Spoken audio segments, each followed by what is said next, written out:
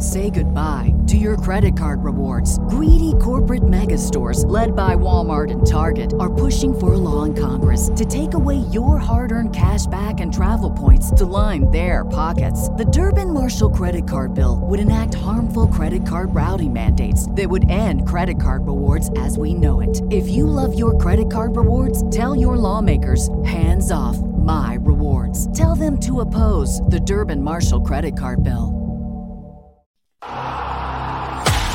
Do you bleed green? Are you an ultimate Eagles football fan?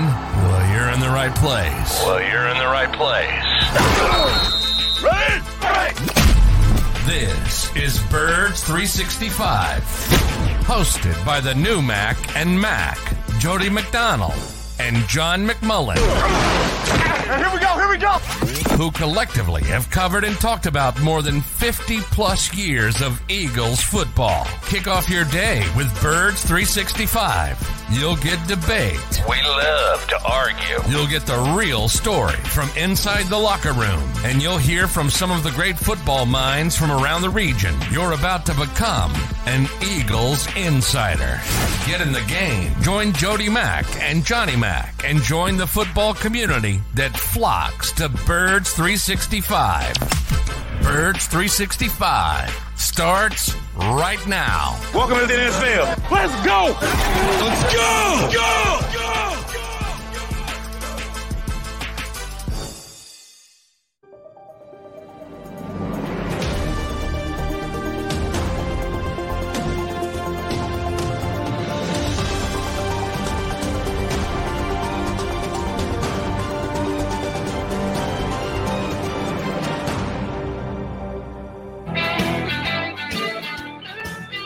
And a good chilly morning here in the Northeast. Birds fans, we appreciate you streaming in here to Birds 365. Hopefully everybody got their taxes out in the mail yesterday. A little bit of a reprieve. Didn't have to do it till the 18th, but I hope you did it yesterday. Don't need the tax man come looking for you. Mac and Mac are here to do some accounting for you today. And if we have to, we'll revisit the cap implications for Jalen Hurts' contract. But it's a little bit more simplistic than that. 8 days to the NFL draft. I can do that accounting. Counting down to next Thursday when the Eagles get on the clock. It's scheduled right now at the 10th and 30th picks. And both John and I are on record in saying we think they'll make picks, but we don't think they'll necessarily be at 10 and 30 because Howie likes to move in the first round, likes to move throughout the draft. So the draft will be part of the conversation today. But there were some other things that we're going to sink our teeth into. Guys who could be traded, guys who were traded yesterday, who at one point the Eagles had a lot of interest in, and a restructuring of a contract. We knew that Jalen Hurts got his contract extension done, which, oh, by the way, there's one report out there that said it's not exactly done just yet. There's still some I's that need to be dotted and T's that need to be crossed. Usually when you get an announcement like we did 2 days ago that it's a fait accompli and a done deal, apparently there's still a couple of things that need to be worked out. No reason for panic, Eagle fans, but a little slower on a mega deal than you're used to, but they should get that thing done. No, the contract restructuring I'm referring to is Jordan Mailata, which when you get a mega deal like Mailata got, this is, again, Eagles standard operating procedure, John, at some point for cap purposes, they restructure contracts. They do this with all the big contracts that they sign. It seems like they get a deal done, but then figure a way to reduce a cap year in an upcoming season. And they've done it pretty quickly with Jordan Mailata. He's just into his big deal, his extension from last year. Cap purposes, freeing cap space this year. Do we read into this that a transaction is coming, that the Eagles are going to be adding a player that they're going to have cap space for? No, not this specific move. This is just, business as usual for the Eagles. That's what they do. You don't need the approval of the player to restructure these types of deals. I say all the time, you give, option money up front and then you spread it out over the remainder of the contract. It's sort of what they do.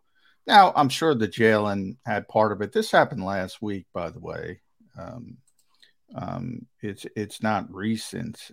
Well, it's relatively recent, but it's just, the draft is coming up. You got to have room for the draft. June 1st is coming up. You got to have room for potential James Bradbury type players, potential trade acquisitions. But no, is it signaling something immediate? No, it has nothing to Okay, do with but that. the Eagles right now, before the Mailata restructure gets figured in, at least on overthecap.com, the Eagles had the sixth most cap room in the National Football League in excess of $20 million. Now, I don't know if that factors in the increase in Hurts's deal, because this year on last year's rookie deal, he was scheduled to make four and change, high fours, at least what's being reported. His first year will be a $6.1 million cap hit. So that's going to eat $1 million and change into the chunk of the $20 million they're under the cap right now. They're going to do it anyway. So it had to be done at some point. Release of information. You're not going to tie this to there's someone they're eyeing that they know they're going to need cap space for. And that's why they go ahead and do it now. No. Okay. As I said, more typical budgeting, remember, there's, cap space, there's effective cap space, there's, active cap spending, there's, the Eagles like to carry money over for the next year. There's all these little tricks that they do. And yeah, I mean, I don't know.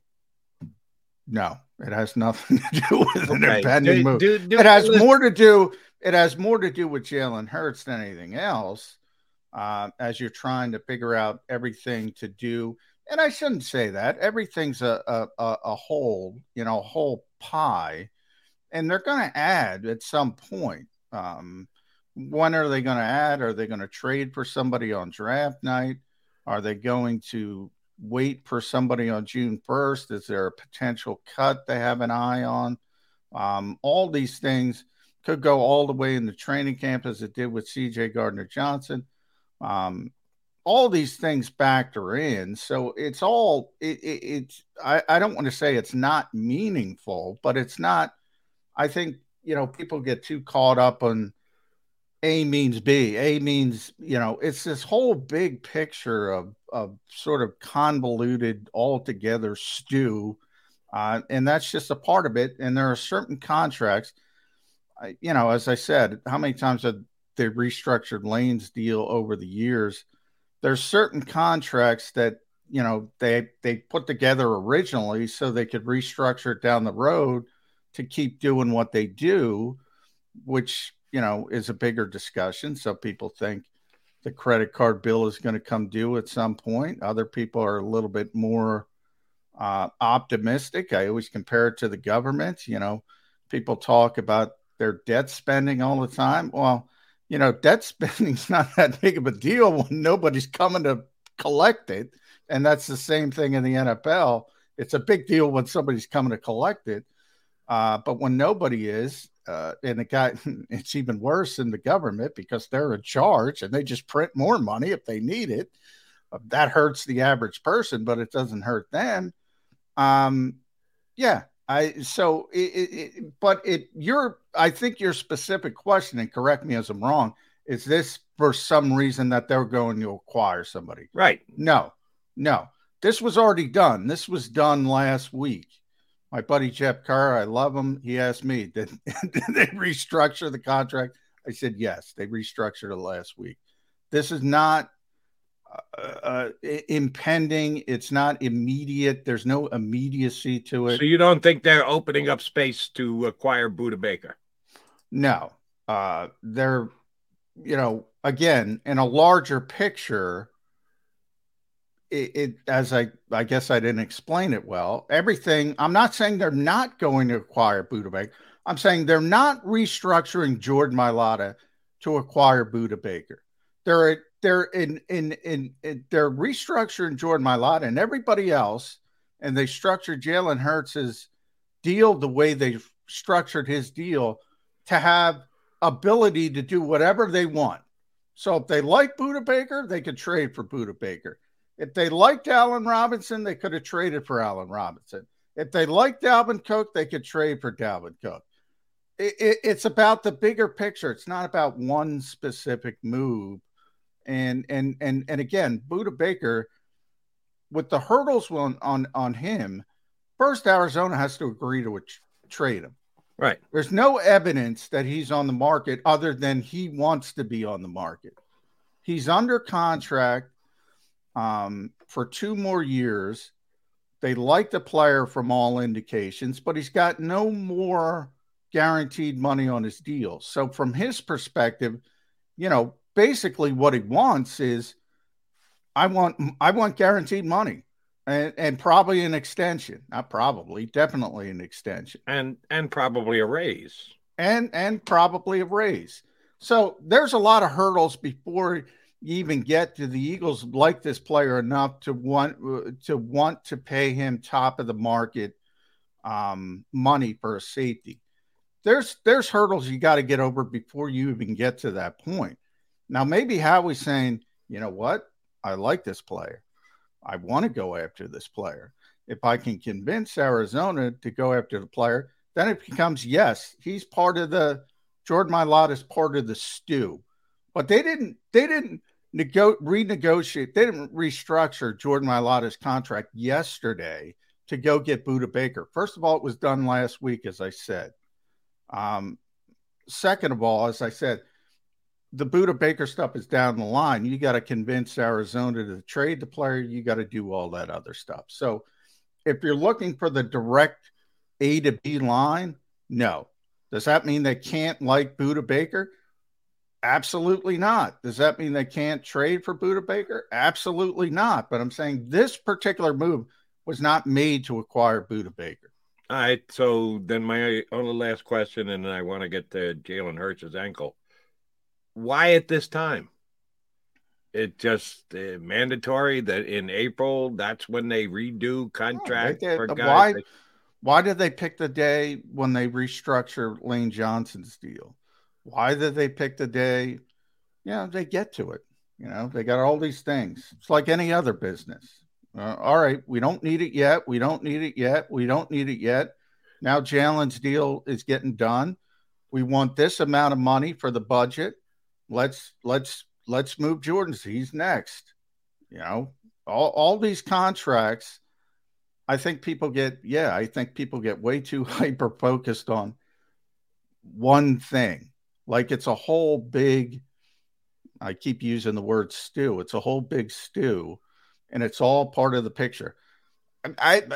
People would say all the time, well, the Eagles have no money. The Eagles have no money. When are they going to restructure Lane? When are they going to restructure Lane? Because they've done it so many times. I don't know. And then one day pops up and Field Yates says they restructured Lane Johnson because he usually gets it first. So just wondering about the timing of these things. Maybe the Eagles understand it and we don't, and they have a rhyme and a reason on why they do it when they do it. I get your line of thinking of it's all just one big happy stew and it gets done when it needs to get done. I guess I just don't follow what dictates when it needs to get done. All right, Jalen Hurts got a $255 million contract extension, making him the highest paid player in the history of the National Football League in average annual value. And then the next day it comes out that he's had ankle surgery, that they needed to do a cleanup on hardware from when he hurt his ankle in 2018 as a member of the Crimson Tide. He still had hardware in his ankle from 5 years ago. Now, this one I could probably figure out and just conjecture because Jalen hasn't told me. The Eagles aren't going to tell us. They wanted to have the contract done before they announced that he had this surgery. And they are describing it as a minor procedure, but surgery is surgery. It's not the same surgery as when you or I were kids. The medical advances have come a long, long way. But anytime the word surgery is attached to a medical procedure, it does give you at least a second of pause. They hold off on announcing this because they wanted to get the deal done first, John. Is there any level of concern whatsoever that Jalen Hurts had his second ankle surgery in the past 2 off seasons? No, I mean, as you mentioned, it's from an injury he had at Alabama. That's how far away it was. And they put in hardware, as they say, to sort of stabilize the ankle. And he got back in about a month, I think was the time frame at Alabama, trying to get on the field. My guess is they weren't going to take it out, and he started having some problems with it, and maybe feeling a little bit. And they said, "All right, let's take the stuff out." To me, that's a positive sign. That means the ankle's okay, and it is minor surgery, as you're right. That's kind of a minor surgery. The old joke is it's minor to everybody else, but not the person undergoing the surgery. Exactly. But from a football player standpoint, yeah, it's maintenance. Even when we talked about Isaac Seumalo, it was a big deal when, there's two operating when you have a Lisfranc fracture. There's two operations. The first one to repair it, and you put the hardware in. The second one to take the hardware out when it's repaired. And it became a big deal when it was revealed he had the second surgery, because nobody's doctors, but I mean, that's the conventional way you treat that particular injury, which is pretty serious injury. And when it was revealed they took the hardware out, everybody made a big deal out of it, but it wasn't really a big deal. Again, relatively speaking, minor surgery for people who aren't having the surgery. That's what I would call this, maintenance surgery, whatever you want to call it. I did, Jalen was back working out like within a week, whatever, really quickly, 10 days, something of that nature. He's going to be there April 24th. You mentioned his contract. All that has to do with basically him showing up to sign it. He's probably taking a little bit of a vacation, as much as he does, before he's got to be. The Eagles don't start off-season work, 32nd team in the NFL, until April 24th. Everybody else started this week. So when he shows up, he'll sign the deal, and we'll get to talk to him and all that good stuff. So it's agreed to terms at this point. But getting back to the surgery, yeah, I mean, I wouldn't be worried about it. I'd be more worried about the surgery he had when he got hurt against the Giants on his other ankle. And he showed up after the Tampa Bay playoff game in a walking boot. If you're continuing to have issues with that, I'd be more concerned, but there's no evidence of that. And the shoulder, there was a lot of people saying, "Oh, he's going to have surgery on the shoulder after the season." Well, he didn't. So, no, not that we know of. Not well, I asked specifically. And so either they're lying to me, which is possible.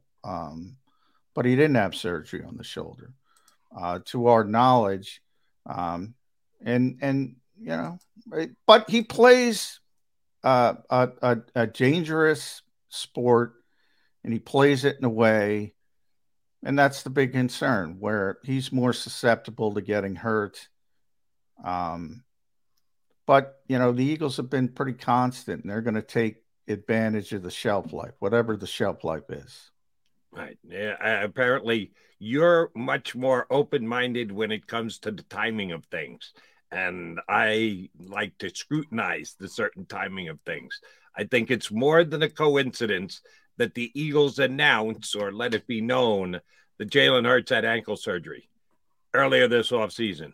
Didn't hear a word about it. Once he gets the contract done. Hey, Jalen had this really minor surgery to take hardware out of his leg that was 5 years old, and they finally got around to taking it out.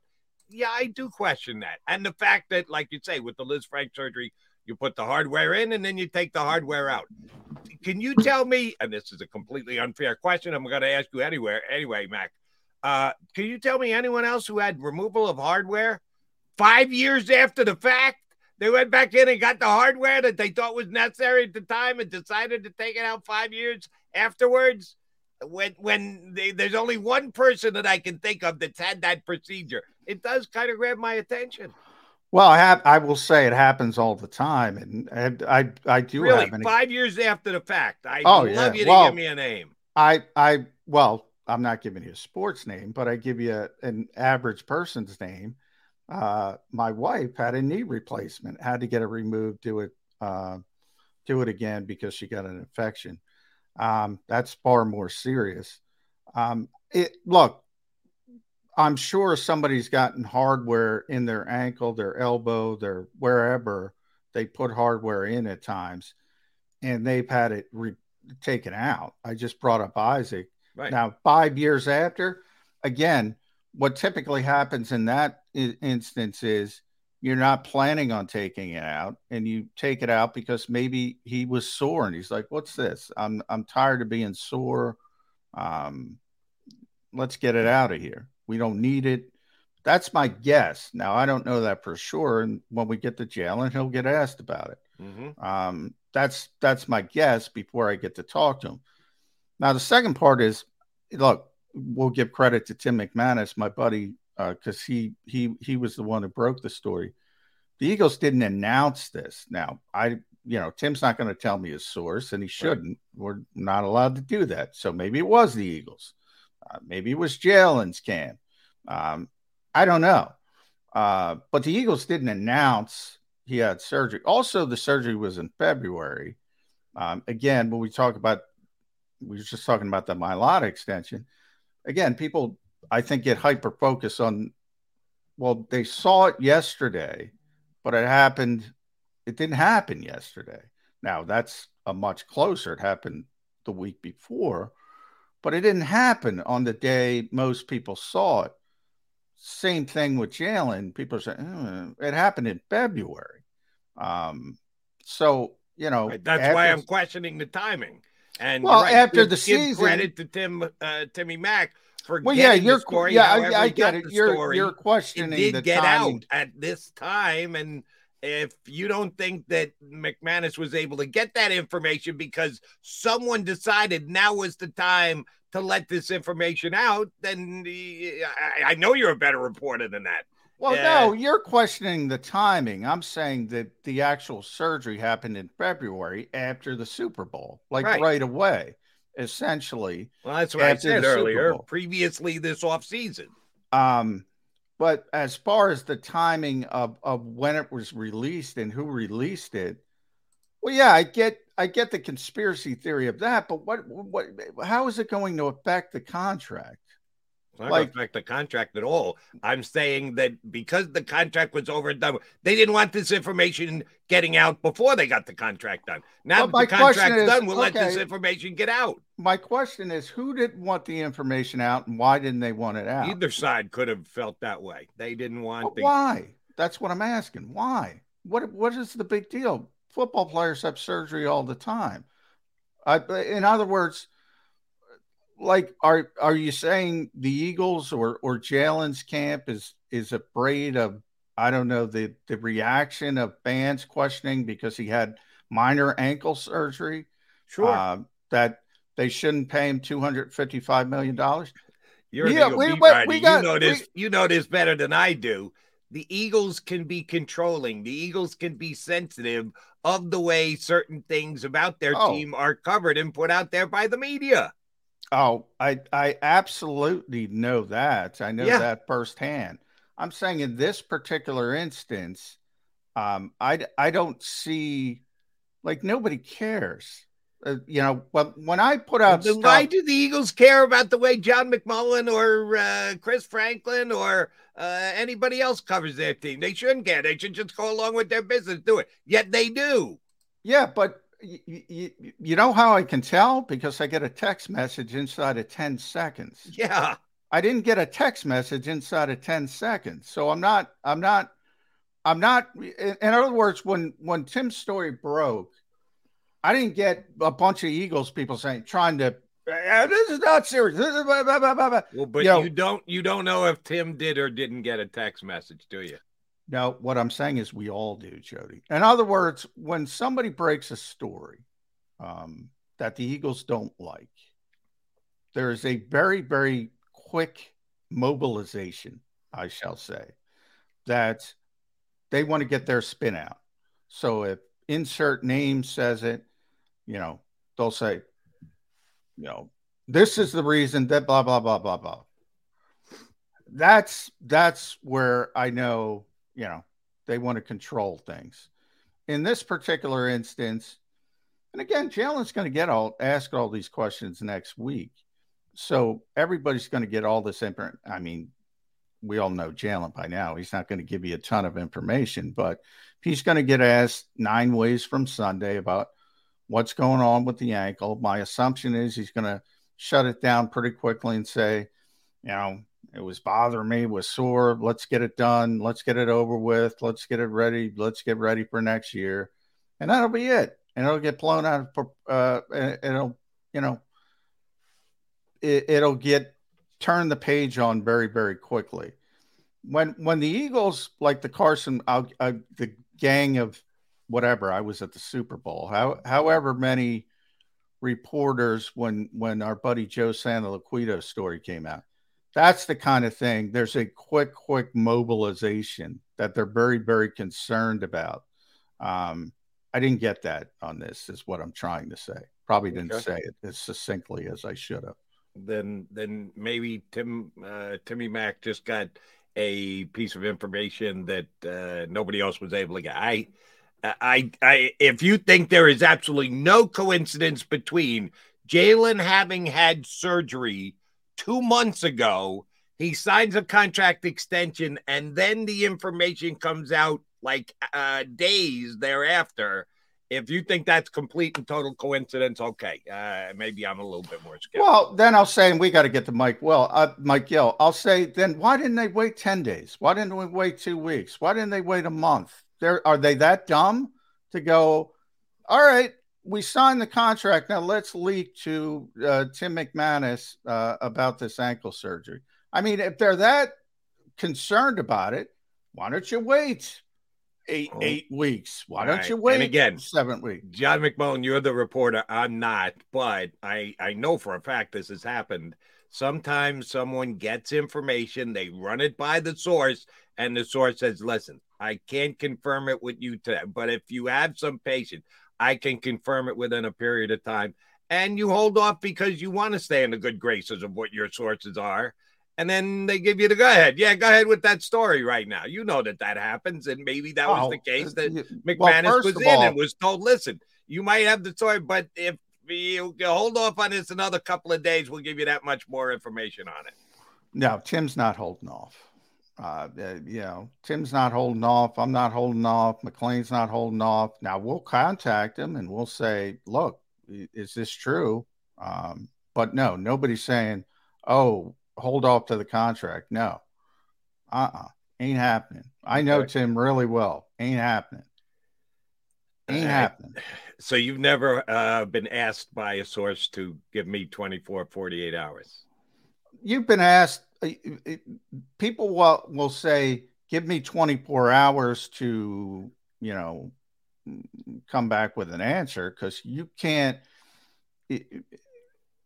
Well, this is too complicated. We should probably get to the break. But you can't, like in Joe's piece. Joe's was a really big piece. The Eagles were upset that Joe didn't give them enough time to come up with an answer, because you can't just ask people. You just can't ask PR people to say, they don't have that kind of power. They don't have that kind of gravitas. They got to go talk to Howie. They got to go talk, in some cases, to Jeffrey Lurie. And that takes some time. And, yeah, you might give somebody 24 hours. I wouldn't even say 48, probably 24 hours, and say, all right, my deadline is such and such. And then you'll put in a team decline comment, but you give them a chance. That's what you do. You give them a chance. You're not holding off. You're just giving a chance to comment on a particular story. But Jody, this is not that important. This is minor surgery. This is not something where you say, oh, I have a minor surgery story. Can you confirm this or deny this? And you got to run it up the chain? No, Tim's not doing that. All right. And Tim, of course, is an ESPN guy. I think we've had Timmy on once, but you have to jumpsuit so many hoops to get an ESPN guy. He's got to get cleared by so many different people. But you got an ESPN guy coming up next. Now, it's a little bit different. He is technically an ESPN guy, works for ESPN Radio 97.3 down the shore. Yeah, we get him whenever we want. He's good enough to come on with us all the time. Mike Gill up next, our early Wednesday guy here on Birds 365.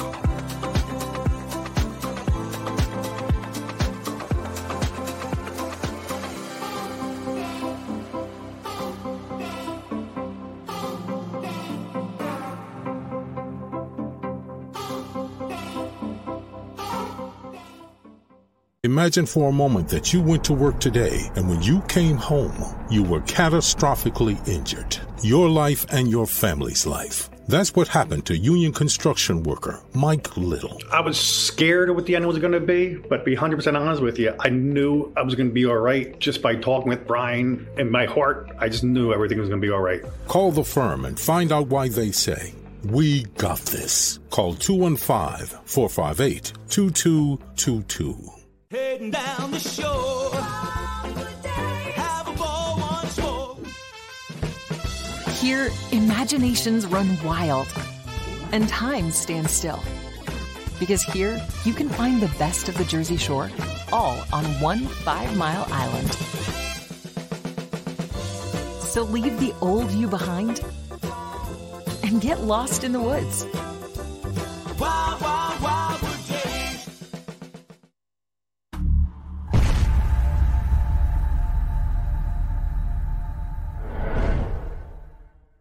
They're carving them up and good play calling along the way. First and goal at the 6.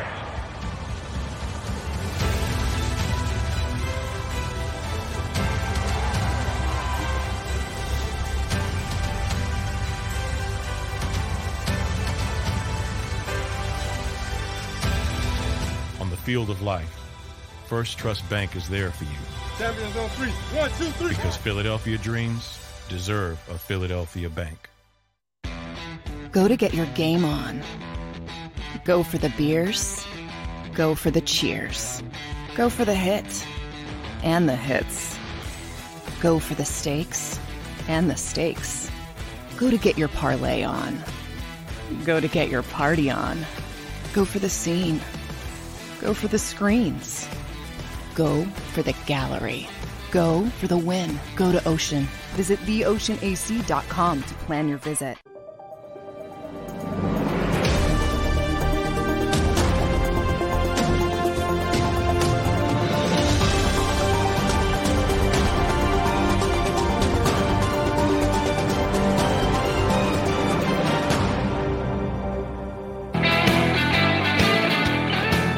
Got your Maga Mac guys here on Birds 365, and we got our buddy from down the shore, ESPN 97.3, the host of the Sports Bash, Mike Gill.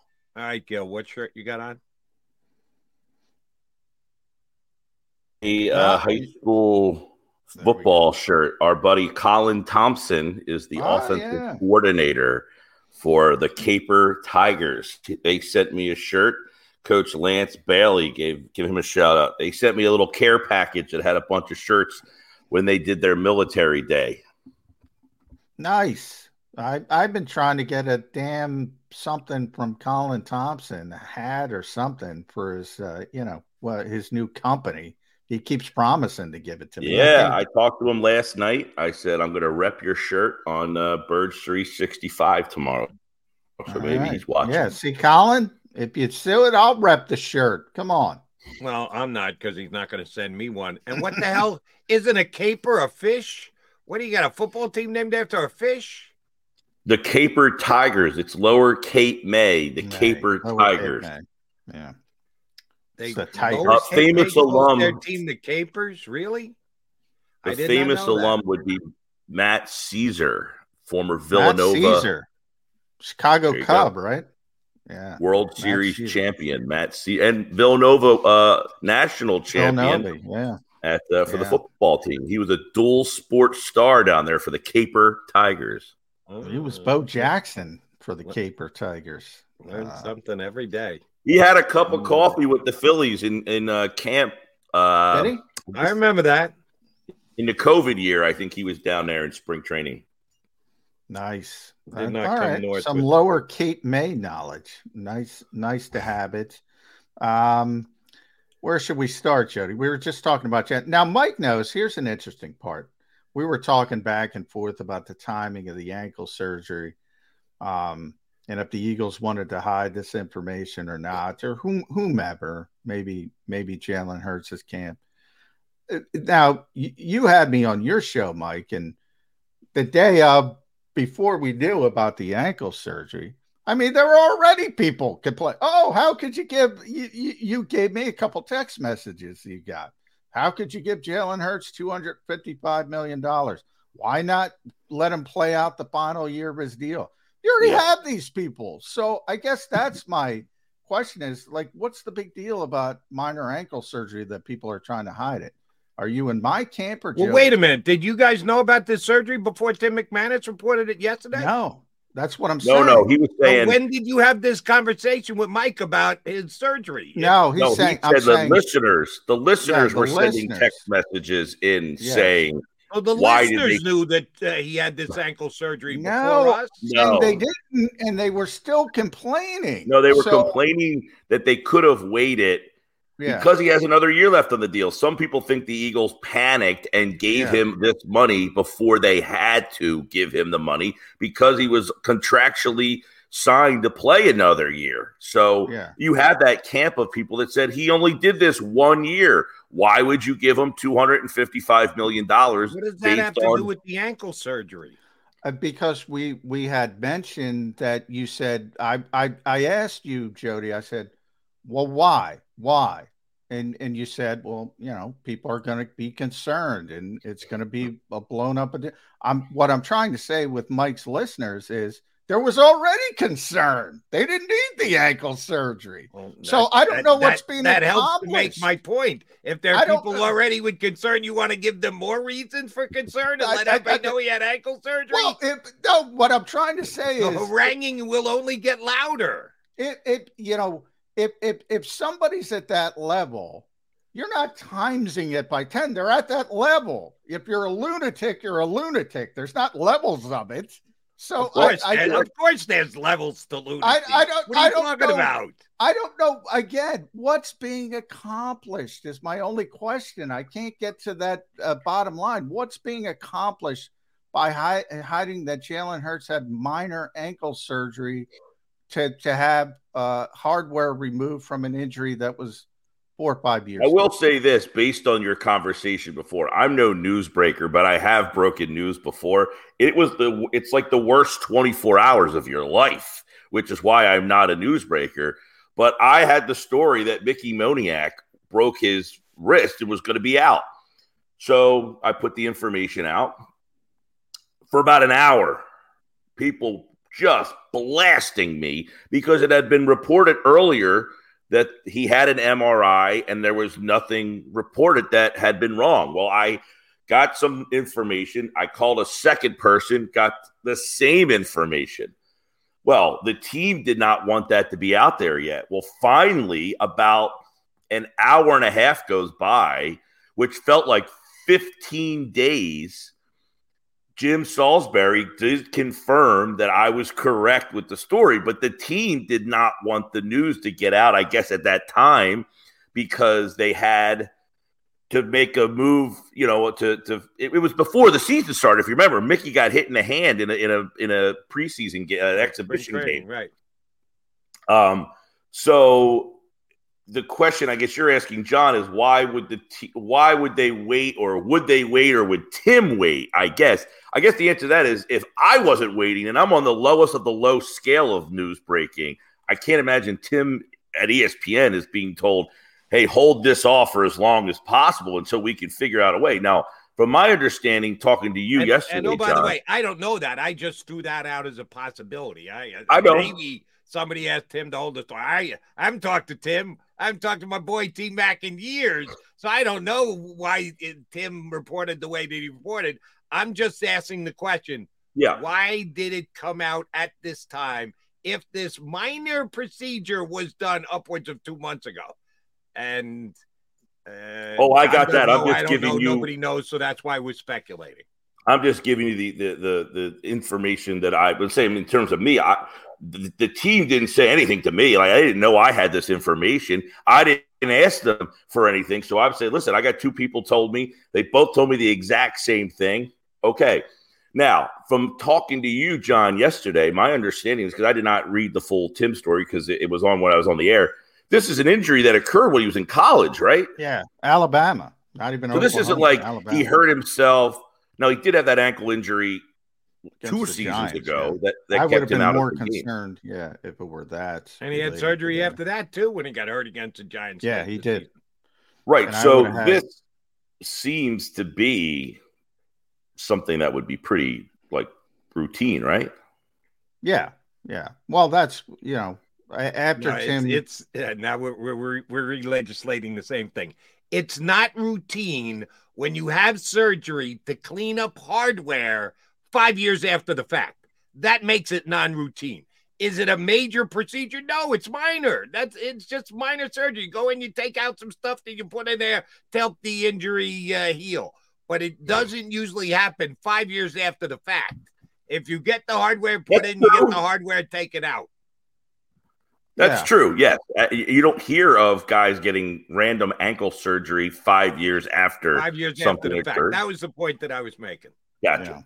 Yeah. Now, did it say in the article whether or not he was going to be missing any mini camp, training camp, that kind of stuff? No, he's expected back. Remember, it happened. The surgery happened in February, so right after the Super Bowl. Yeah, he's already been back doing his routine in the Eagles training center. So April 24th is the start of off-season work. He's going to be there with bells on, probably talking to us certainly during the week about his new contract. But if the Eagles had any concern, and by the way, that's the arbiter of this entire thing. If the Eagles had any concern health-wise at this stage, they're not going, hey, we're going to give you $255 million. Then your text message person, you do have an extra year. There are more concerns health-wise if you have a significant, say, degenerative condition or something. I will say, John, yesterday, a lot of these text messages followed up saying, now that I've seen the breakdown, admitting now they love it. Now they love it. Well, I think the thought was, see, you have this camp of people that feel like when you pay the quarterback, the team is now in peril. You can no longer improve the team. And once you sign him, and then I guess the question is, did he do enough to make you feel like if you lost A.J. Brown because you couldn't afford him anymore? Did he do enough because you lost Devonta Smith because you could no longer afford him? Did he do enough because you can't bring back Landon Dickerson when his contract's up? Has he shown that he's that type of player that if he starts to lose pieces that you could Patrick Mahomes lost Tyreek Hill. They got back to a Super Bowl and won. Now, I guess the question is Jalen Hurts the same type of quarterback with that money that if he starts to lose players around them because his money prohibits them from bringing that type of player back? This contract structure seems to be set up so that they can bring maybe not all those people back, but a lot more than you would have anticipated when you signed a deal of that structure or of that much money. Yeah. Even I wasn't concerned. I thought, maybe the Eagles would get 2, potentially 3 years where you can sort of have the championship window to build the best roster possible. Then you're going to have some issues if you didn't start reworking the deal. They really got 4 to where before they can have to readjust, so to speak, and we'll see where Jalen is at that point. I was pretty impressed by the deal, I got to admit. And people tell me a lot that talked to Brad Spielberger on the show yesterday. He's one of the best cap guys in the business. There's always a doomsday scenario. We just went through it essentially from a financial perspective with the pandemic. First time ever the salary cap went backwards. And now that as we're moving forward, the TV deal is in place, so the structure and what it's going to be. The general idea is the cap is going to keep going up 20 million a year. So $1, and Brad explained this yesterday, Mike, $1 today, a salary cap dollar, is not going to be the same as $1 4 years from now. It's going to be much more valuable. Are you worried about paying the credit card debt 4 years, 5 years down the road when the cap number explodes?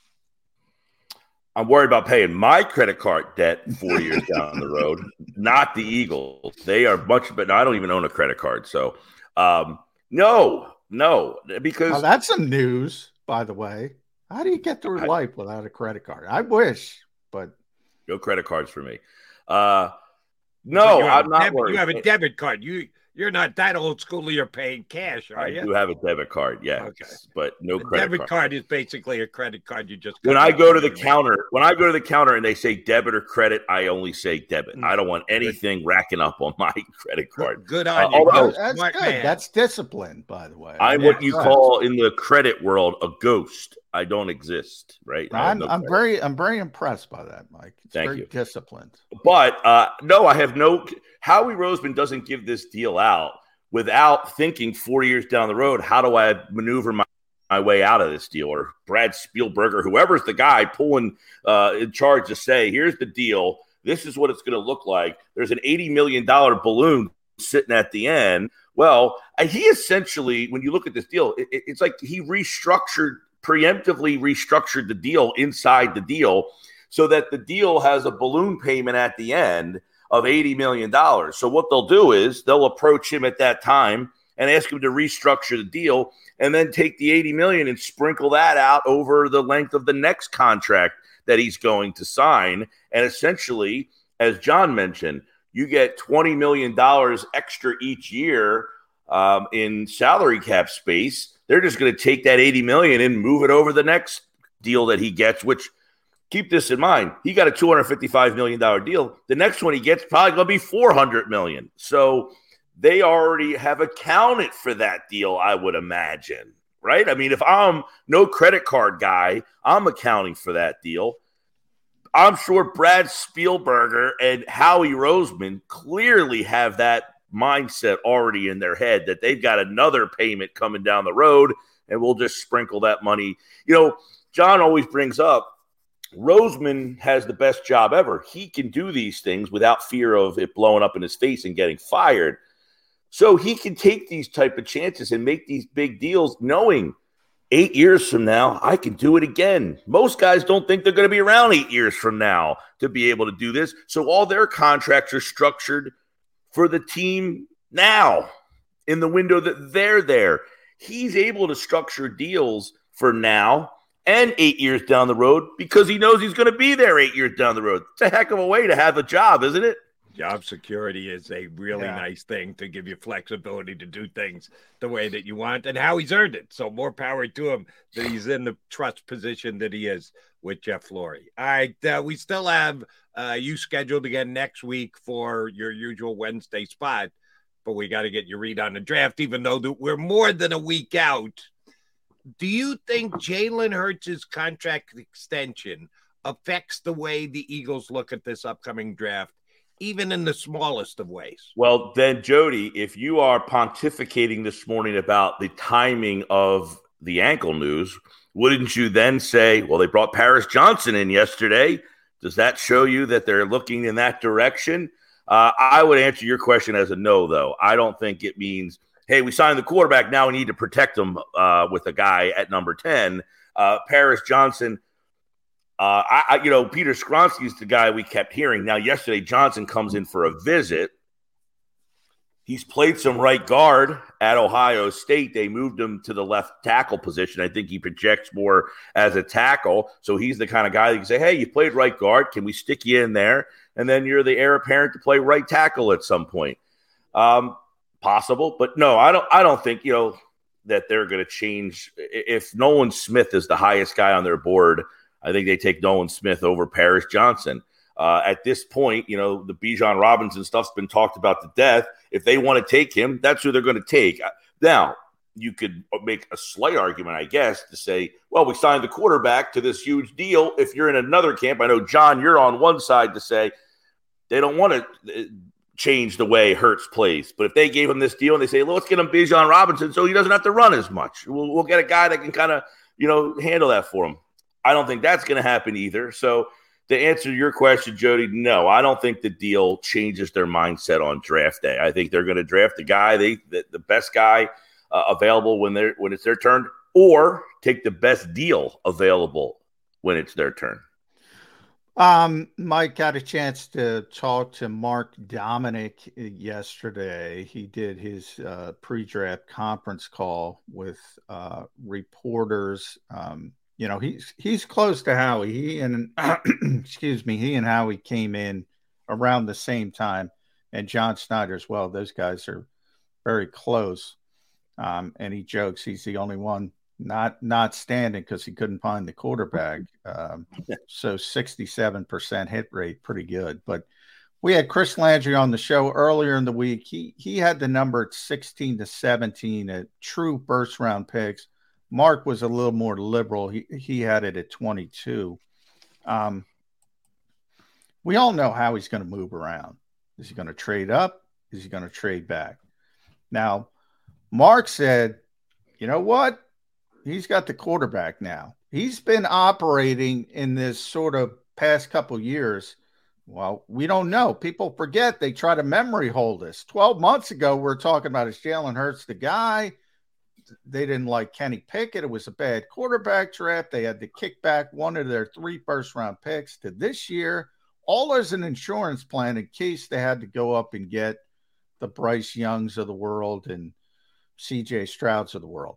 Now they have the quarterback. So Mark said he's going to be aggressive. He's going to go up to get one of those 3 defenders. And he was talking about Will Anderson, Tyree Wilson, Jalen Carter. You buying that, or you thinking about him moving back more than moving up? Well, last week I think we talked about the possibility of moving up to number 3 with Arizona taking 6 calls, and would it make sense that Philadelphia was one of those 6 calls? Would I buy it? Yeah, sure. Because you're right. When you have a quarterback on the rookie deal, which they did, but they also had the Wentz deal hovering over them at the same time in dead money, which kind of precluded them from, doing some other things. But what do they have? 16 of 22 starters signed already on this team. So they do have a lot of younger talent that, listen, give Roseman some credit. He has been killed in the past for some of his draft misses, but now a lot of players drafted are performing. Mailata, Dickerson, Goddard, Smith. He just lost Miles Sanders, but that was another pick of his on the offensive side of the ball. So he has built the offense up where I don't want to say he doesn't have to think about it as much, but that he can be aggressive to go get a guy if he really, really likes him. The one issue is he doesn't have the picks in tow right now for next year. They're going to have a boatload of picks, we think, with all the compensatory picks that are coming to them next year. So if he's going to make a trade on draft night with picks for next year, it's going to have to be the ones that they already own. They can't give up an imaginary pick that they don't have yet. So do they have enough ammo right now to go from 10 up to a player? How far? 3? Probably. But what will that leave them with in this year's draft? If they want to do stuff with next year's draft, they're going to have a lot of picks, but they're only restrained to the picks that they actually own currently. So that will make it a little interesting. But, if Jalen Carter starts to get to 5, 6, I wouldn't be shocked at all if they said, let's do it. That's the guy. Let's go out and get him. All right, Mike, got to get you tied down on the running back position. Rumors out there that the Eagles could have interest in Dalvin Cook.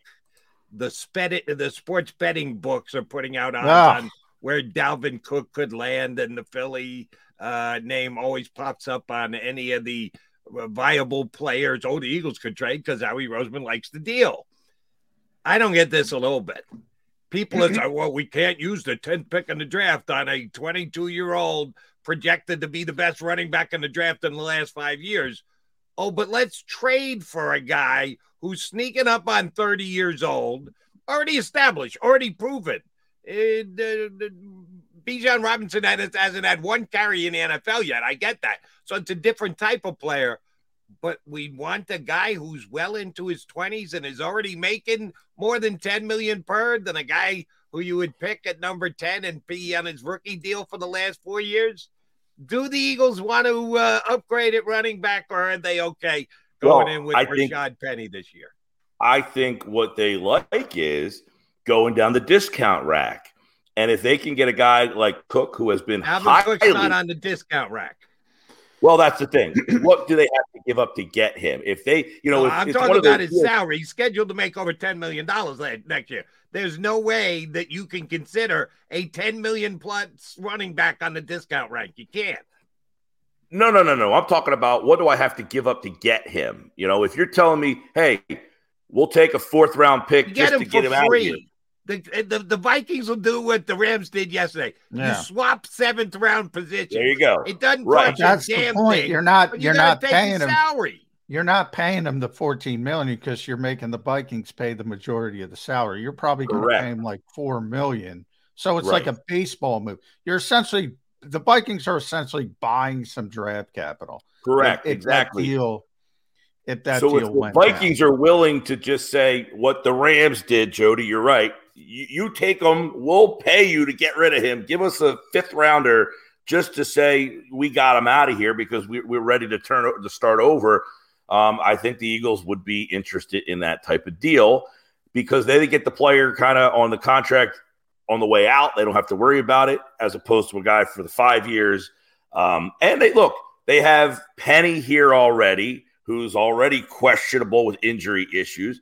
Cook, his problem has been he's always hurt. We only know who Alexander Madison is because he plays all the time because Cook is constantly hurt. But when he's not hurt, he is. I mean, he's right up there with Kamara as one of the most talented two-way backs in this league. So if they can figure out a way to get him, I think, Jody, I think they probably would say we can give up a back-end pick to get an established player. Yeah, he might have an injury history, but that allows us to focus on some other areas. I would think that would be more probable than taking a running back at number 10 or anywhere in the first round. The Eagles really liked Dalvin Cook in 2017. The Eagles really wanted a running back in 2017. For people that don't know, they wanted Christian McCaffrey in the first round. The second round, they wanted Dalvin Cook at 43. The Vikings kind of knew that. They moved up to 41 to get him. The Eagles ended up drafting Sidney Jones. So I brought this up to people, by the way, the Eagles aren't getting Dalvin Cook because the betting markets are saying it. You get all these emails with these different sports books, and because the Eagles are the Eagles, they're always in the conversation. They're always near the top. One of them said the Eagles were the favorite to get Dalvin Cook. The other one said they were the second favorite. I'm sure you got these emails as well, Jody. Probably you as well, Mike. Now, I will say he's only 27. He you mentioned the injuries. He's been healthy. He's had 4 consecutive 1,000-yard seasons. Really productive guy. Really good player. However, I mean, he's carried the football a lot. There is a lot of tread off that tire. Yeah. And you've seen the decline start already. That's why Minnesota wants to move to Alexander Madison. That's why. Because he's not the player he once was. If the Vikings cut him and he wants to come here to ring shop for the veteran minimum or somewhere near that, a little bit more because he's still a good player, maybe $4 or $5 million. I could buy it, but yeah, they're not giving anything up for Dalvin Cook. Mike knows this. 97% of the time with the big name trap, no on Allen Robinson, no on Dalvin Cook. That's why I said with Buda Baker, I'll think about that one. But 97% of the time, it's one of my favorite things to do, Jody, is when somebody is either rumored to be released or freshly released. When I get John on at that moment to say, big name just got released, because you're right. The betting markets know the Philadelphia fans are so passionate and somewhat lunatical. Is that a word? Go with it. A lot of lunatics to that they will go out and, put money on. The Eagles are going to get. I mean, you take a player like Ezekiel Elliott, who they don't even like. Yeah.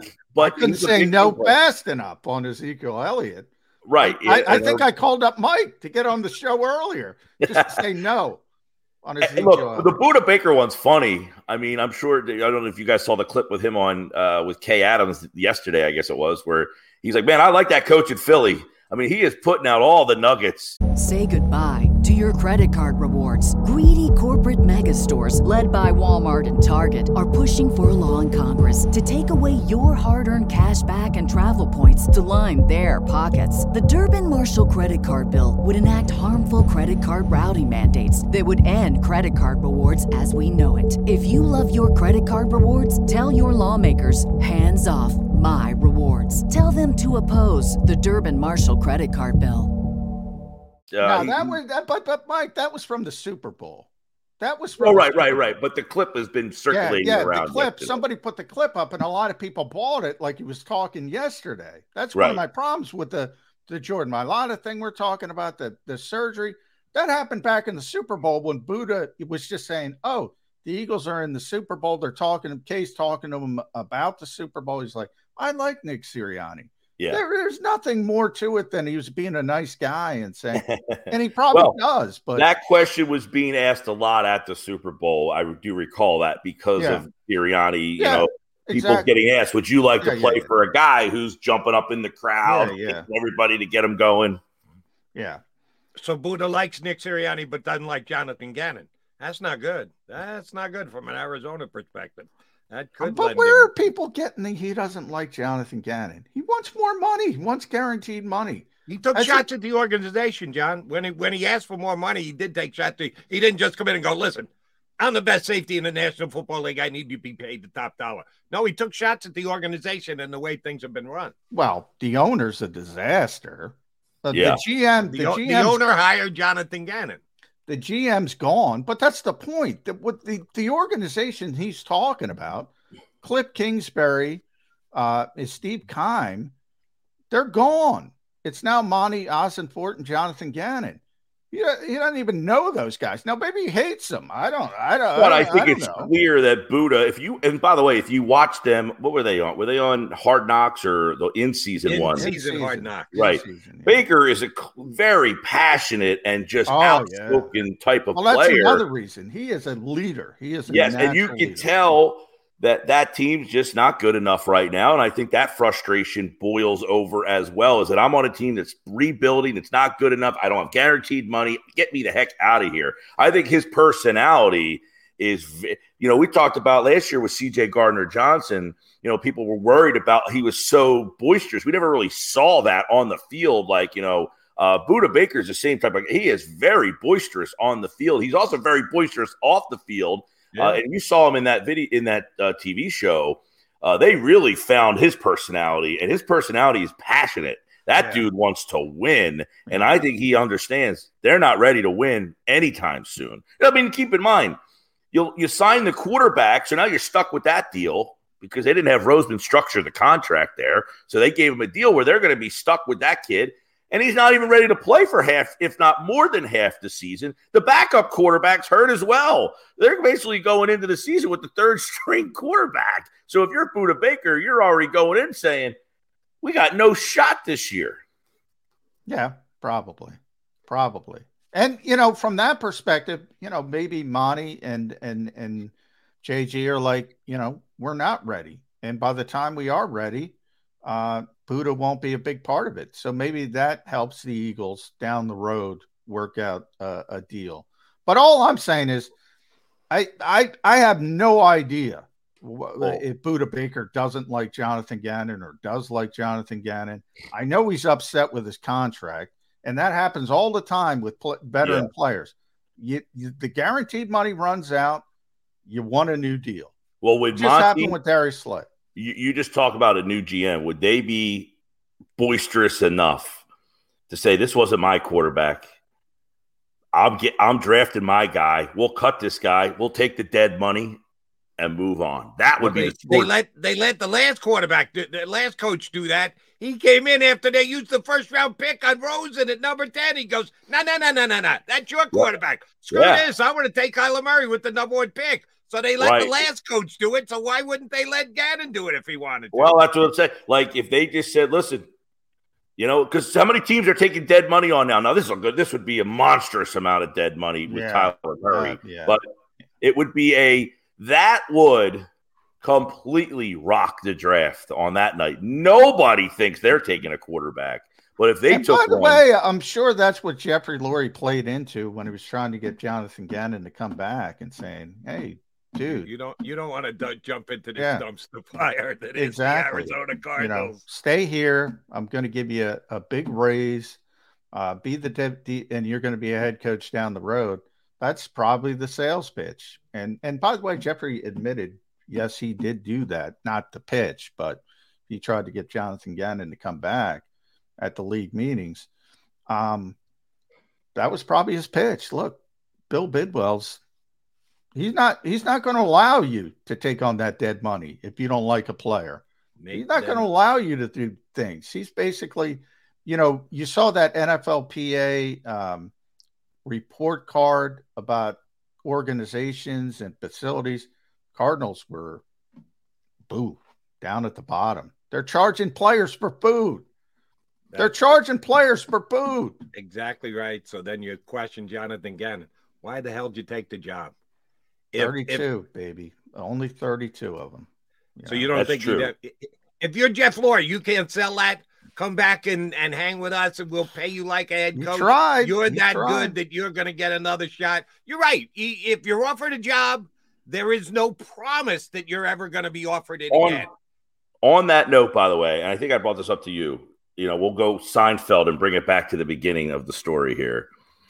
Roseman was the most hated man, I think, in the history of I've been doing radio for however long, 20 years. I don't know, nowhere near as long as you guys, but that guy was probably the most hated figure in the city, period. Period. I don't even think there was a number 2. People hated that guy. And I said to John yesterday, that guy has never had a rumor of leaving. No one has tried to hire him. He could easily say, man, this place hates me. I'll go to Detroit where they'll appreciate me. I'll go to Cincinnati. I'll go to Cleveland. I'll go to Buffalo. I'll go to this Jets. Never. The first chance. That doesn't happen much with GMs in the NFL, Mike. Give me no, a juicy but I'm just rumor. saying, my point is a general manager changing teams in the NFL. Well, they usually get fired. There's guys who get fired, and picked up somewhere. Yeah. But John Gannon, they hated that guy, and he said, I got a job offer. See you guys later. You don't appreciate what I do. I'm out of here. Roseman has gone from the most hated sports figure in the town for a plethora of years. And he had to get the darkest tint on his windows. and now, again, like I said, the guy has never said, you know what? I want a new challenge. This isn't for me. This place hates me. This guy embraces it. He should be the most popular figure in this town, bar none. It's amazing the turnaround. This guy's turnaround has been unparalleled. I can't think of another guy who's close, Jody. You've been doing this longer than me. I mean, Norman Bremen was despised. Since him, I don't know that there's been a sports figure in Philadelphia that was hated more than Howie Roseman. And now, almost universally, tails stuck between legs all over Broad Street up there. Yeah. If people memory hole stuff, Mike, they just forget it and they turn the page. Yeah. That's what I always bring up. It's no use bringing up hypocrisy to a hypocrite because they don't care. I have never been a Howie hater, and I have segments on my show where I invite people to text in to apologize to the man. I say free time right now to say I was wrong about Howie. And those people don't want to do it. They still don't want to admit that they hated the man. No, they're going to use memory loss as a great defense. Mike Gill got to run. We ran over. Thank you very much for staying as long as you did. We will talk to you next Wednesday when we will be one day away from the draft. Look forward to that, buddy. Thanks. Thanks, Mike. At Mike Gill Show on Twitter, Sports Bash 2 to 6, 97.3 if you're down the shore. And he had a caper shirt on today. Next week, will he have a flounder shirt on? I think he's got to go back to West Virginia. But we're going with fish. I think he may stay in the fish mood. He may have a big bass shirt on. Mike Gill, tune in to find out. But we got a whole week to get to before Gill rejoins us. We only got a couple of minutes to go before Chris Franklin from NJ.com joins us. We're off schedule, Jody. We're off schedule. Stay right here with us on Birds 365.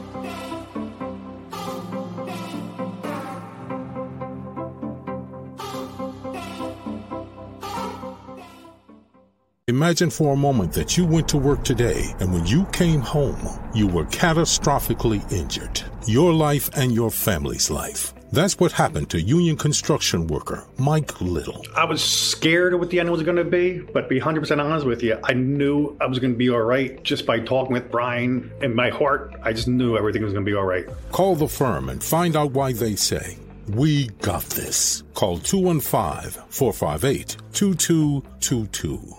Heading down the shore. Have a ball once more.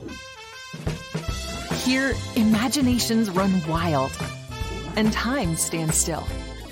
Because here, you can find the best of the Jersey Shore, all on one 5-mile island. So leave the old you behind and get lost in the woods. Wild, wild, wild wood days.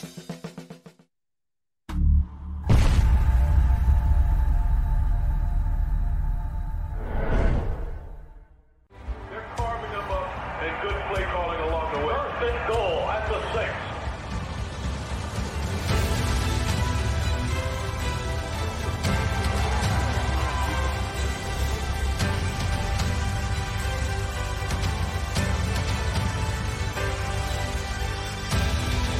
On the field of life, First Trust Bank is there for you. Champions on 3. 1, 2, 3. Because Philadelphia dreams deserve a Philadelphia bank. Go to get your game on. Go for the beers. Go for the cheers. Go for the hit and the hits. Go for the stakes and the stakes. Go to get your parlay on. Go to get your party on. Go for the scene. Go for the screens. Go for the gallery. Go for the win. Go to Ocean. Visit theoceanac.com to plan your visit.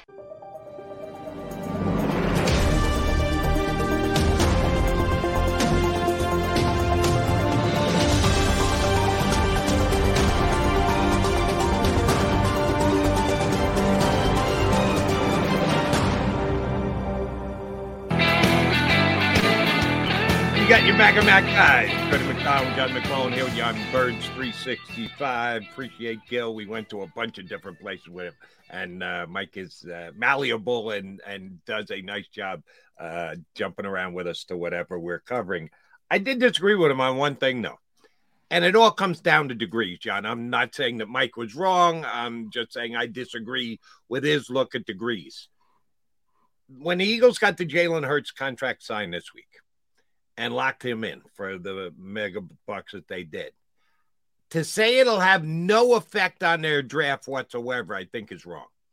I think you have to. I think Howie Roseman is one of the best football executives in all of football. When you make as massive a move as getting your quarterback locked up for the next 6 years at buku bucks to just go, well, we'll draft the same exact way we did. No, you can't. That's not the way you build an organization. Every move you make is a domino effect. Every move you make affects your next move and your next move and your next move. In a capped world, it has to be that way.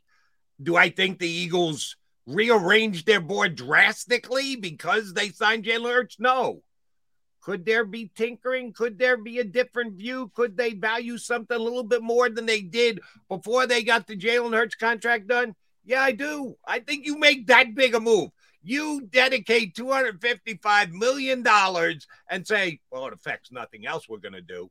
I think that would be considered mismanagement. I think Howie's better than that. Well, from your phrasing, I'm going to agree and disagree. I think the deal has an impact on their drafting. But I think the part where I disagree, like, again, we're talking a lot about the immediacy of the moment. Like whether I thought it was going to happen June 1st to June 10th, whether it happened April 17th or June 5th, it was going to happen. And he already had his plan in place with the knowledge that this deal was coming. This deal's not a surprise. Like the date to us is a surprise. It's not a surprise to Howie Roseman, nor is the contract. If a schlub like me can come up with, well, it's going to be 48 to 52 with the help of, salary cap people who do this stuff for a living and are very good at it, and it ends up at 51. I mentioned leading up to the show so many times, they understand the budget. They understand the ballpark where the deal was going to be. So this plan was already put into place, Jody. So the part I agree on, yes, this deal has an impact on the way the Eagles are going to draft, but it already had. The actual agreements doesn't change things. Yeah, they're already. John, here's why I disagree with you. They knew the ballpark of where the deal was going to be. Did you have a clue? If I had said to you, John, here's the way I think the contract's going to look, and here's what I think the cap hits are going to be for the first 4 years, do you think you would have gone, yeah, Jody, I think you're onto something? When you said 48 to 52, which Joe Banner had said, I said, yeah, you guys probably got a pretty damn good read on this. If I had told you he was only going to count $6 million against the cap in the first year and $13 million in the next year and 21, you would have told me you're nuts. There's no way they'll do a deal I like said that. That's the part. It was better than I expected. If anything, exactly. It's better. So you don't think getting the deal done has affected their draft? No, because they've been able to do it the way they've done it. Because it's better than I expected. It's not better than what they expected. They know. They know. I mean, and I give Jake more credit. No one. I always like to give Jake Rosenberg because nobody does. They know that, and they knew before April 17th. And it's not like they put 6 different wildly gesticulating deals in front of Nicole Lynn and said, pick one. And one was, well, the cap number is going to be 35 and it's not going to be backloaded. And one is the cap number is going to be 6 in the first year and it is going to be backloaded. No, they knew. So what I'm saying, their philosophy isn't changing because the agreement was made. But where it changed was, and we've already seen this in free agency, Jody, where it changed was they knew this deal was coming. They knew it's a different phase of roster building, as good as they do their job. And that's why the Javon Hargraves aren't here and the CJ Gardner-Johnson and the TJ Edwards and all those players aren't here. And that's why the Nicholas Morrows are, and you're playing lottery tickets with Rashad Penny. What I'm saying is I agree with you that the deal changes their drafting philosophy, but it already changed it. They already came into the whole process understanding where it was going to be. So I don't think the actual agreement changes anything, but the contract changes a lot of things, if that makes sense. Right. But to use the guy you just brought up, C.J. Gardner-Johnson, don't you think they had that deal done? Don't you think they had that deal done, that they put a good enough offer on the table for him? Yeah, of course. But then they didn't get it done. Yeah, but this is what Howie does better than most. Contingencies.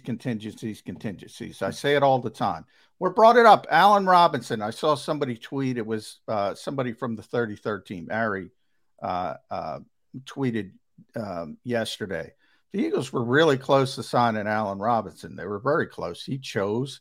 The Eagles wanted him. He chose. He wanted to play for the Super Bowl champions. How ironic is that? Mm-hmm. They ended up crappy. The Eagles go to the Super Bowl. And the Eagles are thanking their lucky stars. Allen Robinson picked the Rams. However, as I often bring up on the show, and I brought up, forget about Allen Robinson. It was Calvin Ridley first. Then it was Christian Kirk. Then it was Robert Woods. Then it was Allen Robinson. If they get any of those players, Jody, A.J. Brown isn't here. Any of them. Howie's good with contingencies. At safety, it was Marcus Williams. Then it was Justin Reed. Then it was Honey Badger. And then they turned to the trade to C.J. Gardner-Johnson. No, everything doesn't work out, but these are this is why the Eagles are good, and I hate when I give them too much credit because they get big heads. They're good with contingencies. They have these plans. They got plan B. They got plan C, because you're right. Guess what? You're going to want a player at 10, or you're going to want a player at 30, or you're going to want to trade down, and somebody else is going, like I brought up in 2017. The Eagles are sitting there at 43. We're taking Dalvin Cook. We're taking Dalvin Cook. We're taking Dalvin Cook. Then bang, Minnesota goes up and gets Dalvin two picks earlier, and you're stuck taking Sidney Jones. Didn't work out in that instance because of the injury. But they have these contingencies. They're already in the pipe, as we say. Right. But contingencies are different than a done deal. I guess where you and I are parting ways is, you think that they knew exactly what Jalen's deal was going to look like. I don't know that. I think they probably thought they had a done deal with Robinson and Williams or whatever, and it didn't get to the finish line. So knowing something and getting to the finish line are two different things. They did get to the finish line with Hurts, but I don't know when they knew exactly what the contract was going to look like. So you believe, you thought the Eagles, you think the Eagles didn't understand what the basic ballpark structure of this was going to be. And there was a chance it was going to be so wildly off than what they believed. I mean, that's just not how this industry works, Jody.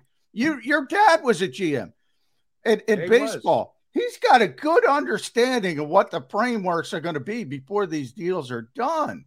I mean, there's no surprises. There might be, you got to pay a little bit more than you wanted to because somebody else is pushing, or in the case of free agencies like Marcus Williams, all right, Baltimore's going too high. We're going to bail out.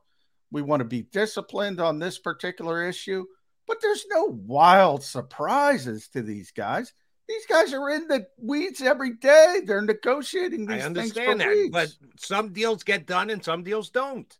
The Marcus Williams deal didn't get done. The Jalen Hurts deal did get done. So I don't think you can say that just because you got into the neighborhood, you knew the neighborhood, what the neighborhood was going to be like, it gets done. So you're sometimes saying they do, sometimes they don't. Are you saying there was a chance the Jalen Hurts deal wasn't going to get done? There was a chance that the Jalen Hurts deal was going to look different than the way it ended up. But how different? No, the signing bonus money. They've done a drastic deal that no one in the history of the National Football League has ever done before. To keep the low salary cap numbers in the first 4 years and have the off-the-charts ungodly numbers at the back end. No deal like that has ever been done in the National Football League. John, I'd really appreciate it if you could tell me a guy who in the National Football League has a potential $85 million dead money cap hit. Well, it's the largest cut. That's how this industry works. My point is the Eagles knew the basic ballpark structure of the deal. There's no surprises. This was already baked in. As far as, and I asked Brad yesterday, is this the first time because of the salary cap hit that somebody's done this? He brought up Andrew Berry in Cleveland with Myles Garrett. He brought up another example, I forget. Now, obviously, as you go to a quarterback, it gets higher. But these deals, the structure of these types of deals have been done, which was news to me. I thought the Eagles were ahead of the curve again. Evidently, Cleveland's done it, and I'll look back, and that Brad mentioned another team. I forget the other team he mentioned. But on the show yesterday, the structure of this type of deal has been done before. The Eagles just did it at a higher level because it's a quarterback. And Myles Garrett would be my answer, and that's because Brad told me that yesterday. It has been done before. Now, Andrew Berry learned under – who did he learn under? Howie Roseman and Jake Rosenberg when it comes to doing contracts. So that kind of explains that. My only point is they already had this plan. Whether it happened April 17th, June 10th, July 17th, they knew it was going to get done, and everything was already built on this deal getting done. All right, so here's my question, and we got to get Chris up here in a second. They knew it was going to get done with Jalen Hurts. Did they know it was going to get done with Marcus Williams? No. How could you compare those two? They have control over Jalen Hurts. He's their player. They're in an unrestricted free agency with Marcus Williams. Those are apples and oranges. I just brought up that because it was a contingency, and the Eagles always have contingency plans. My point of bringing that up was only to the point of this team is very well prepared, very well planned. There are no surprises.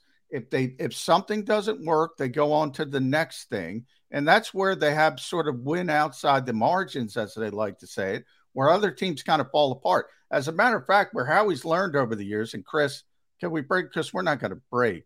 Right, Xander? Can we bring Chris up? Marcus Smith is a draft pick that they faltered on.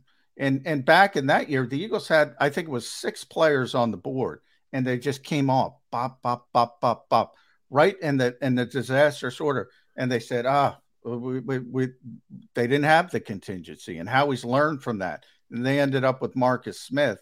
And we got our buddy Chris Franklin. He's got the big T up there. Welcome into the show, Chris.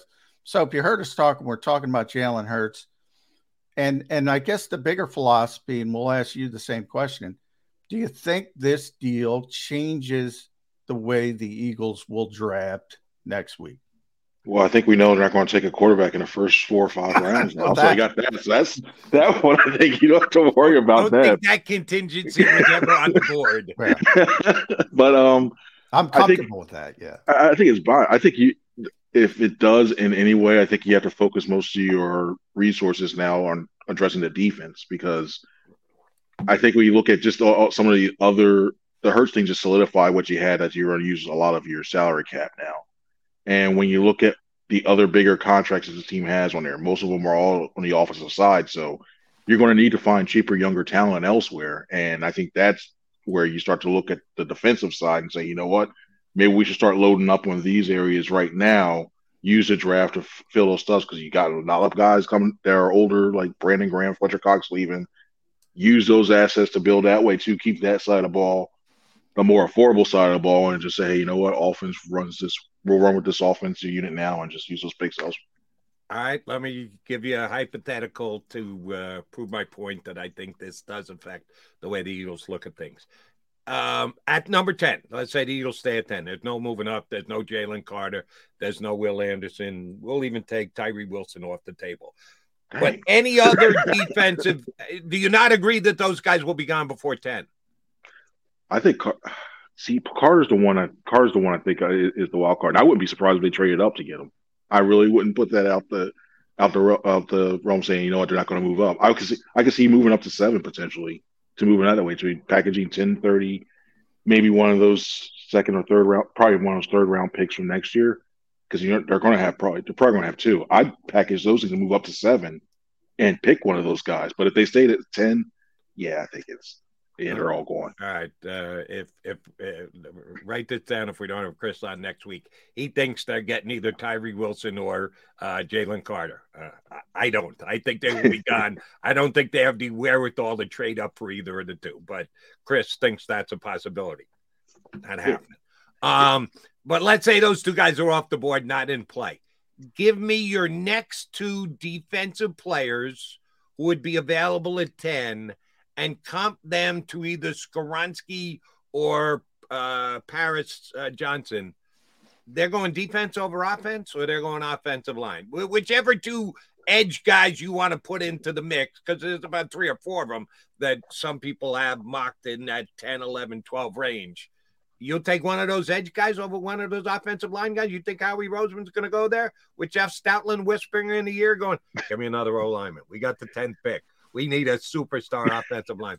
You're going defense over offense, huh? I can see right now. I can imagine Statland's voice. How you better take Skoronski while you have him right now. You better take him. You better take him. But me, I'm taking Nolan Smith. I really like what he brings off the edge. I think you can, because look at after 2023, you got a lot of questions of who's going to be your edge rushers besides Hassan Reddick. Because Derek Barnett's gone. He's still coming off that ACL. Graham, you don't know if you're bringing back for another year. You look at, I believe Sweat is going to be around that time where he's going to get paid his cap number is going to be big as well too. So you needed another edge rusher, a younger guy as well too. I think he fits the bill. And at 10, the other one, and I'm more and more film I'm watching him more and more. I like Miles Murphy a lot, just for a simple fact that I think he can develop another second. I think he can get coached and get another set of pass rushing moves. And if he does that, I think he could be another dynamic guy on there. I like the way he plays against the run as well too. And given that this defense is a little bit lighter, not as big as it used to. You could use guys like that not only have quickness but has some size as well too. So he's the other guy I'm looking at. But at 10, I'm probably I'd probably stick with Nolan Smith. And then you compare it to Skoronski, I'm still like Smith a lot. I really do. I think you can find a good guard later on in the draft. And I think the Eagles proven that they've done that as well too. So I look at the dynamic parts of it. If you want him to be your starting left tackle or starting right tackle today, then I think you get Skoronski. If not, I think you can get. I don't think he's going to be the starting right tackle today. I'm comfortable saying that. Just let me tell Chris this. By the way, we'll get a free plug in here for our buddy Rick Saratella. NFL Draft Bible. The print version is out. You know who he's got the Eagles getting at number 30, second first round pick? Miles Murphy. Yeah. As number 30. Holy mackerel. How great would that be if the Eagles could get one of the best? I think he's got Skoronski. Number 30. I think he's got Skoronski at 10. Yeah, see, I'm with Saratella. I think they're going offensive line and edge afterwards. Well, now, Chris was on the call. I mentioned Mark Dominic earlier in the show, and Chris was the one who asked him the question. So it's good we have him on. And Mark, who knows Howie pretty well, they entered the league, sort of had that sort of him and John Snyder, Howie Roseman. And they got pretty close. And, and Mark was like, he's probably more apt to go up and get one of those 3 defenders, one of them being Jalen Carter, the other 2. I think it's he's not going to be able to get high to get Will Anderson. Tyree Wilson, sort of that middle ground. And he brought up, look, he's got the quarterback now. This whole philosophy over the past 2 years was the insurance plan in case Jalen Hurts didn't develop into what he has become today. I think people I've been using that term memory hole. This time last year, we were all like, I don't know if Jalen Hurts is the answer. They got to get out of this draft, get the extra pick because Kenny Pickett, nobody else was worth a first-round pick. It was a terrible quarterback draft. Now, all of a sudden, you have potentially 4 going in the top 9. If he needed a quarterback, he'd be in a position to get the quarterback. But he doesn't need a quarterback. He needs to repopulate that defense, though. And Mark was like, you better go up and get one of those difference makers. I'm starting to buy into that. But I don't think he can get up high enough to get Will Anderson. Hell, I think Will Anderson might go to Houston. I think they're dumb enough to pass on a quarterback. But it's also lion season too. We're full-fledged in lion season. We might have Mark out there lying. You're right. And start going, well, you know what?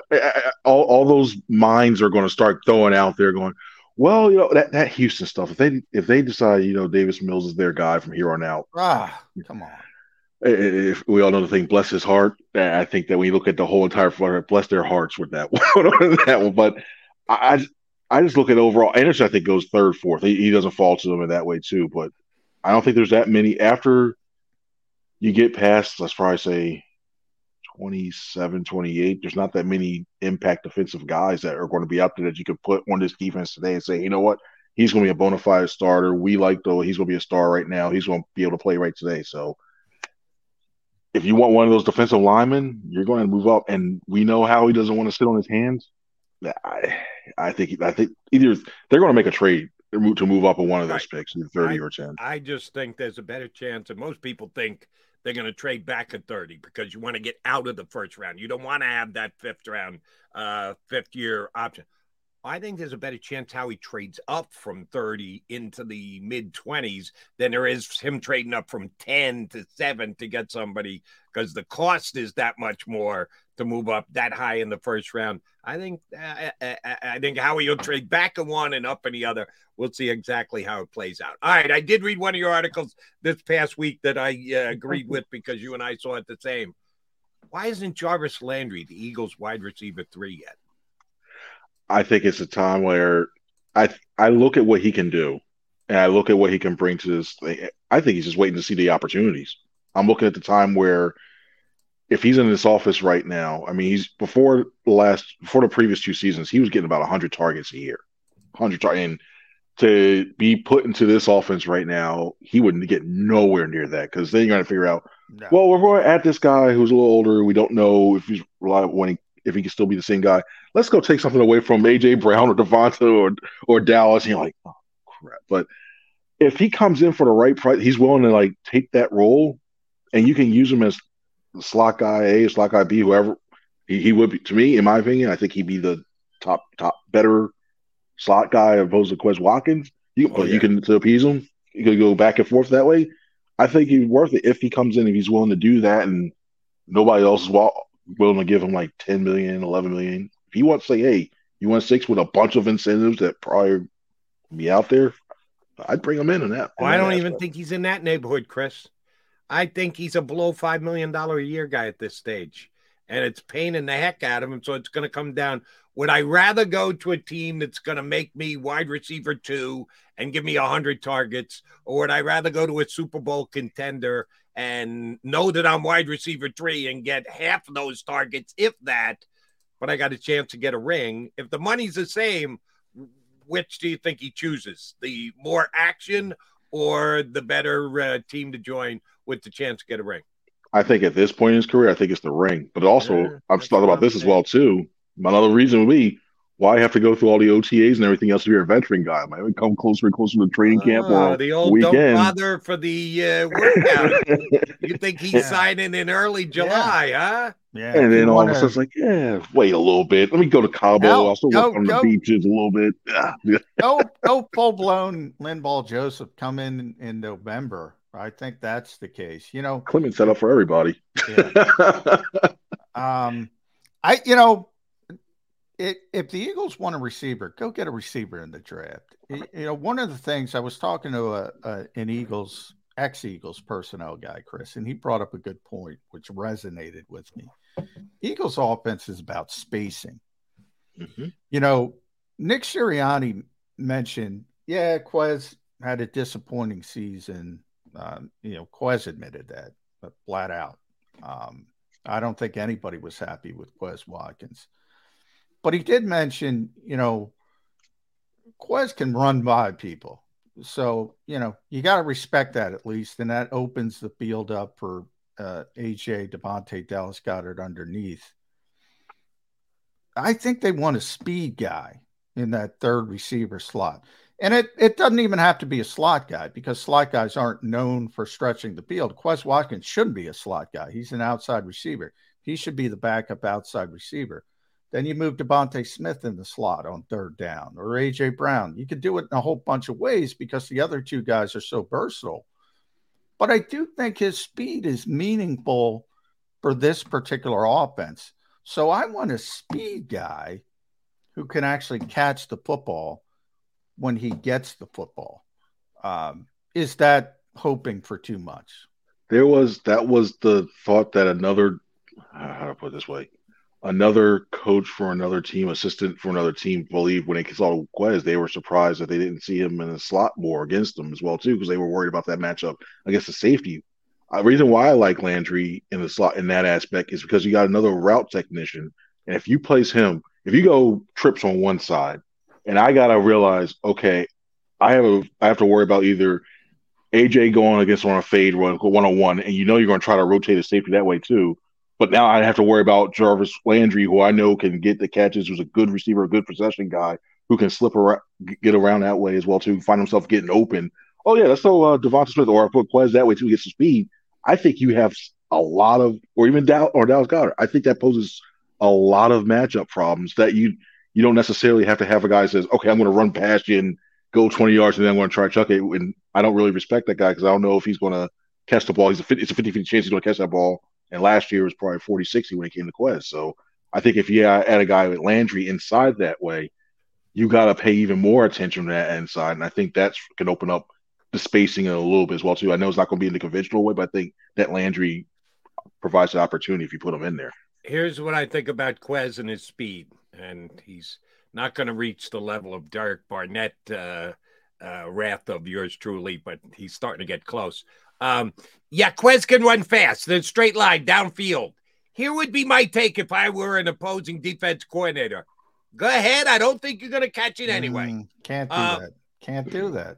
We've never seen that in sports. When a team goes out in the NBA and acquires a three-point shooter, we're going to get him to space the field, space the court, You let the guy shoot and he's making 20% for three. Go ahead, take the threes. We're not going to go out and chase you. We're not going to help out on defense inside. You got to be able to make. You got to be able to make the three. You got to be able to make the catch. Boy, Quez is not. I don't think Quez is like the Ben Simmons of like the slaughter. No. He's nowhere near that. No, you got to because he can make some catches once in a while. It's not like the frequency you want to see him. If you're a safety in the NFL and you're letting a wide receiver run behind you, I mean that's the quickest way to get fired. A defensive coordinator get fired, a head coach get fired. Yeah, he might drop the odd wide open pass because they're letting him run by him. But I mean, he's an NFL receiver. If he's got nobody near him, he's going to catch the football. You can't do that, Jody. I mean, you have to respect. Here's my point, John. We'll use Jarvis Landry as an example. You don't think Jarvis Landry can run by somebody and catch a 50-yard touchdown pass? Not like Quez Watkins. Quez can run by anybody in this league. Quez is closer to Tyreek Hill than he is to the average NFL. He can run by people. That's all he can do. Well, then why don't they play Devin Allen? Well, hey, they might, he hasn't played football in 6 years, but if they could develop him, I think you're just Quez Watkins is not the worst receiver in the history of football. Devin Allen he's a below average NFL receiver, Quez Watkins, but he's an NFL receiver. Devin Allen is a project who's an Olympic hurdler, played football at Oregon, took 6 years off. Hopefully he turns into Jordan Mailata. And then you got to respect him. But we're a long way off from that.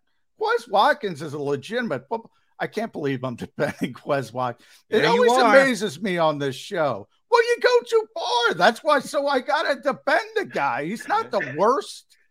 He's not like Do the Eagles need to upgrade wide receiver 3? Are you telling me you think Quez Watkins is good enough to be the Eagles wide receiver 3 for Jeff Lurie, an owner who says offense?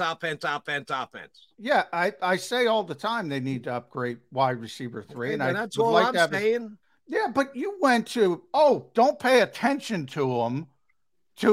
They got to need an upgrade. There's a big chasm there.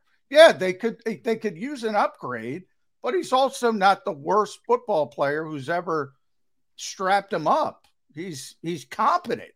You could do better. Chris and I said we would like to see the Eagles get Landry as their wide receiver 3, and you said, "Well, no, but Quez stretches the defense. You got to have important. That." I said I would prefer a young guy who can stretch the field. I want that speed because the Eagles' offense And the same thing with the running game. Same thing with Bijan Robinson. Why I don't want Bijan Robinson? Because they don't need him because of the way they space the field. Jalen Hurts is a big part of that. His ability to threaten the backside in the running game. And Quez is a big part of that because he can run by people. And Nick has brought this up. The head coach has brought it up. Now, is he part blowing smoke up, try to build Quez Watkins back up after a disappointing season? Yeah, I'm sure he is. But the guy runs a 4.32. It's funny you guys mentioned Bijan because I'm looking at when it comes to 30, I wouldn't mind him seeing Gibbs in that, getting Gibbs out of Alabama in that role because I think you can use him not only as a running back, but he can be your de facto. You can put him in the slot if you need to. If you're still want to have some of that speed, he's a decent receiver, decent enough receiver. I think you could use him if you want to use him in the slot a couple of times. So that way it'll give you some of that speed if you want to do that as well too, and you can use him in that jack of all trades role. So he's the guy I wouldn't be opposed to if they say, hey, you know what? If they don't move, they stay at 30. I take the risk and even get him in 30 overall because I don't think they'll be able to get him where they're picking right now in the second round. But he's a guy I think you can put him in the slot once in a while. He can help you out there too. If Quez is going through a rut or something like that, I think you can rely on Gibbs in that aspect. It's interesting you bring that up. Well, Matt Manicharan we had on the show. I don't know if you know him, Chris. I love the guy. Former scout for the Saints and the Browns. Just does tremendous work in personnel. But, he had mentioned you could use Bijan in the slot. And I hear you with Jamar. But, boy, I don't trust any of these coaches. When guys say that, they never do it, except Kyle Shanahan. If you give them to Kyle Shanahan, I'll buy it. Anybody else, when I hear, oh, you can play him like a slot receiver, they're not going to do it. So why are we talking about it? And I love Matt, but nobody's using Bijan Robinson in the slot. They might do it occasionally, but they're not using him as a slot receiver consistently. I hear what you're saying, off-season talk, we all do it. But boy, nobody does it. And Kyle Shanahan. Well, the reason why I think that you can do is on that as well too. Not only in this line of a traditional slot, how many times do we see those running backs just run off just to sideline to stand around there? I think you can legit just put him in motion that way. Yeah. Treat him like he's a slot guy. Put him out there slot, and then when all of a sudden the space cleared out, and then you're looking like, oh, I got a mic going out to try to come. Take that all day. I'm heard some say, all right, forget everything else. I'll just let him go 1-on-1. And I'm picking about 7-8 yards and probably more if he shakes somebody. So same thing. I think you use him in that type of slot principles. I think you use him a running back in that type of way. He can get some pick up some yardage in that times. I'm with John on this one. The last back we heard about they could use in the slot was Kenny Gainwell. When they drafted Kenny Gainwell, they said the same thing, and they can split him out and use him in the slot. How many times this year did Kenny Gainwell line up as a wide receiver? 12, well, they use a bunch of empty sets, as Chris says, but it's a decoy. It's a decoy. Nobody uses it. Yeah. I wouldn't want to use a first-round draft pick on a decoy. That's just me. I think that would be a waste of value. I think he does way more than be a decoy. I think, and especially he runs a lot of outside zone very well. And with the tackles that you have, and as much pistol as we started to see them use, especially towards the end of the year, where teams have to really respect to say, hey, you know what? We really don't know if it's actually going to be a zone read. We don't know if they're going to throw it downfield or it's going to be a regular run play. I think when you line him up in a pistol look and you really get him, that puts teams even more of a bind. So I like Bijan. I put Gibbs right there. I'm not saying he's a great player. I'm just saying nobody in the NFL is using him as a slot receiver. Nobody. Even Kyle, because Kyle's already got Christian McCaffrey and Deebo Samuel. Mm-hmm. There are 32 out of 32. Chris, I don't care what they say today.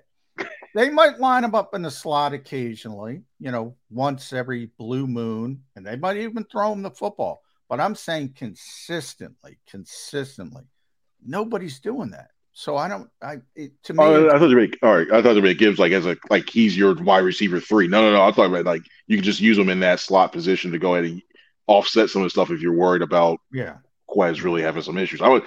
He's a running back through and through. I was saying if something happened where you wanted to offset some of the stuff, he didn't want to put all that pressure on Quez. You think you have another option that get him on top of his as a little running back because you're going to need one for the next few years anyway. So, all right, last one for me, and I appreciate the fact that you are NewJersey.com as a Jersey guy. I ran this by Missinelli yesterday. He couldn't jump quickly enough at Jair Brown from Penn State, the former Trenton kid, coming back to the Delaware Valley, and as a Philadelphia Eagle, they could use upgrade at safety. Where do you think he's going in the draft? Do you think the Eagles have interest? I like him in the third round. I mean, the fact that you get the title of Takeaway King, I'm taking that. And all right, you piqued my interest already. All right, cool. Wait, you're from Trenton too? All right. Well, for me, I know I got stories for days if I want to. I want to, but I look at him. I think he can go anywhere from third or fourth. And if I'm the Eagles there and he's still on the board, and you bypass Branch and you're like, and forget the guy from Illinois. Why am I blanking out right now for it? I didn't drink last night. I don't know what's going on. But if you get the guy from Illinois right there, you're going to get it. Like, if those guys are gone, then I think you start to look at him. Talking about Witherspoon and the person. No, the Illinois safety. Oh, Brown. Brown. Thank you. Yeah. No, Jair. Brown is the Penn State kid. Jair. I forget his name. I'm sorry, guys. But yeah, when you look at if they're gone and you still need a safety, I think you take him. You seriously consider him in the third round, and obviously it goes by how the second round, what you do in second, first round, all that stuff. But I think he's going to be in the third or fourth, and he's good. He's good. I like his instincts. He's more of a box safety. I like the way he. And this is going to sound weird because the Eagles don't do it as much as they like to. We may see it. We don't know what we're going to see out of Sean Desai, but I think he's a good pass rusher on the blitz. I like that as well too. If you bring that aspect to there, you can use that as well too. So I think Brown gives you that defense a lot of different tools that they can use. And and it's Sydney. It is Brown. It's Sidney Brown. They're both Brown. Sidney Brown. So Sidney Brown. Yeah, he's big. You know who I want, Chris? And at C. Franklin News, make sure you follow Chris. Does a tremendous job at NJ.com. Read him there. Brian Branch. I just want the guy. I want him. He's a mirrored player. That's what they like. He can play in the slot. He can play safety.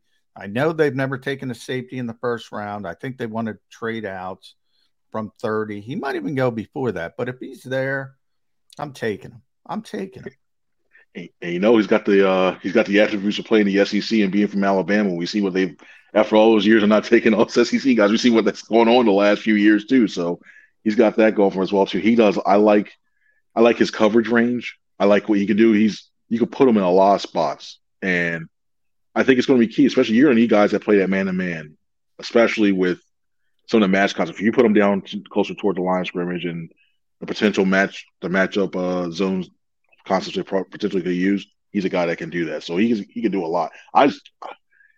It all depends if the Eagles are willing to trade up at 30 or they move back, depending on how far they move back, because I think he's going to go in the early 20s somewhere in that round because I think he's that good. All right. Isn't it close between Alabama guys and Georgia guys as to which SEC team the Eagles have the most of? Do you want to swing the balance of power in the locker room by taking an Alabama guy over a Georgia guy? You better be careful, Howie Roseman. That could cause a derision in the locker room if you get more Crimson Tide guys than Dog guys, because the Dog guys are the champs. They're the ones that keep winning the pelt. Yeah, man. Not the Alabama guys. Well, you got to bring in Jarvis Landry, then you bring in the LSU. Nobody runs deeper than LSU guys. You know that those guys stick together. The LSU guys, man. And we know how awkward it's going to be during the week of the SEC championship game with all those Alabama, Georgia guys in the locker room. What the heck's going on? Oh, that's going to be fun. Alabama guy. Chris Franklin, thank you very much for hopping on. We will get you up after the draft to get your analysis thereafter. Thanks for jumping in today. Hey, guys, thank you very much for having me on. Y'all have a good one now. That is Chris Franklin. What's the T stand for again? T for Temple U. It's supposed to be, but not for Franklin. T for Trenton? Chris, yeah, Trenton time. Yeah, let's see. It's South Jersey Times. I'm looking at Lehigh Valley Times of Trenton. So, yeah, it's probably the Trenton Times. Times. He's all over the place. He wants the Trenton guy, Brown from Penn State, coming back here. 2 days in a row, we've had somebody on who has advocated for the player. Missinelli, because it was Happy Valley. Chris Franklin, because he was a Trenton high school kid. We should have asked Gill about a West Virginia guy. Who's the best West Virginia guy in this draft? I got to look it up. But he would have been ballyhooing him, whoever it might be. Even if he's a UDF. Undrafted free agent. They gotta have. They're still good enough. You They're sure that you think West Virginia's got a guy going in the top 7 rounds? Well, in the draft, yeah, I think somebody's going to get drafted. I can't tell you who, but have they to do a got little work somebody on that one. Come up with a name of a guy from West Virginia. All right, they weren't real good this past year. No, I know, but they still got to have some talented players. That's a big enough program. All right, I'm going to find somebody. One would think. I'll await your name. He's John McMullen. I'm Jody McDonald. We'll come back, put a bow on the show here on Birds 365.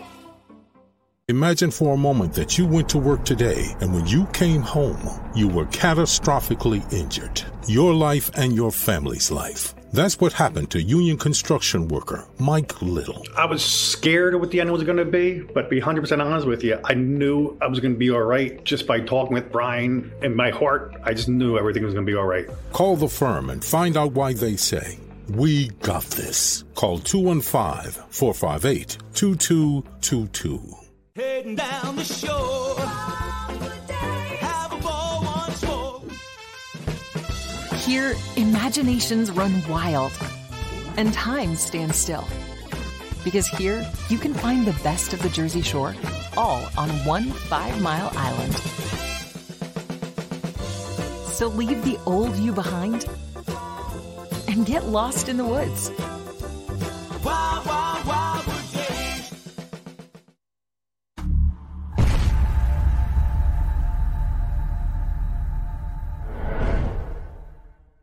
They're carving them up and good play calling along the way. First and goal at the 6.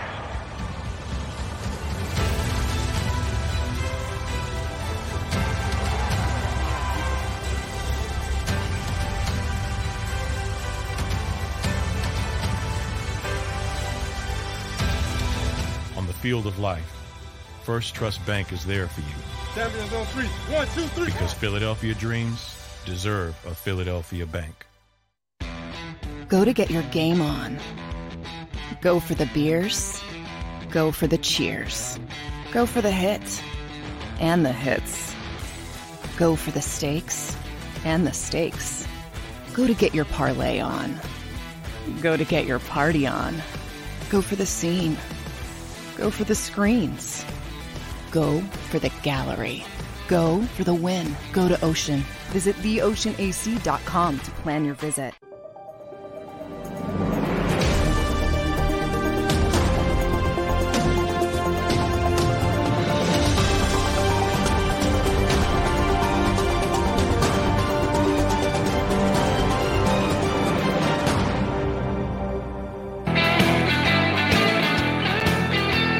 Appreciate both Mike Gill and Chris Franklin coming on and not only doing a good job with their answers and giving us their insight, but also putting up with me and McMullen going back and forth and not hitting them on time. We were a little late to both guys. That's on me. I take the hit for that one. Johnny Mac, tomorrow we got a good show planned because we got Tommy Lawler early and Adam Kaplan, who we haven't had on the show a little bit later in the program. And then you assume you're going to be getting a chance to question both Howie Roseman and Nick Sirianni. The pre-draft quarterback and GM availability is sometime on Thursday. What time is that going to be? Do not know. Do not know yet. It is we're one day away, and they haven't gotten around to telling you guys just yet. Well, you need it's to not carve even out as far as your day is concerned. Huh? It's not even technically official. It's probably going to happen, but yeah. I mean, that's par for the course, Jody. By the way, our breaks aren't long enough. I did find one West Virginia player. Dante Stills, defensive tackle, has a gradable, draft gradable from some people. Dante Stills. Dante Stills. Yeah. Some yes, some no. That doesn't sound like a high draft for not a great day year. 3 for sure on Dante, huh? Day three. Well, here's the good news. Gill comes on every single Wednesday, and that's before the draft, so we can get him to oversell some West Virginia player next week prior to the draft before it ever happens. All right. Yes, we'll be back here tomorrow, and we got both Tommy Lawler and Adam Kaplan joining us. John is assuming he's going to get a chance to talk. And by the way, the Big T, real quick, because Chris corrected me, Gloucester County Times. It's for the Gloucester County Times in Jersey. The Big T. That's his office? It's from the old building, yeah. Okay. They brought it over. The Big T. T for Gloucester Tommy Lawler. He's going to be with us tomorrow. We'll use it for Tommy. By the way, also Adam Kaplan. He's been on the show before. It's just been a while because he had, he does a lot of work with Sirius, so he's working a lot when we're on the air. So it's tough to get him these days, but I'm glad he's back. Looking forward to talking to Adam Kaplan and Tommy Lawler tomorrow. Partner, I'm back here tomorrow. I think you're in, right? You're not going anywhere. You don't have plans. They're not going to call you down to Eagle Land at 10 o'clock in the morning, are they? It's possible. Who knows? They do whatever they want. You got to be tuned here tomorrow to see if it's Mac. Oh, I'm going to be here. The other Mac, you got to tune in to find out. He might be having Eagle duties in the morning. So be back here on Birds 365 in 2 and 2.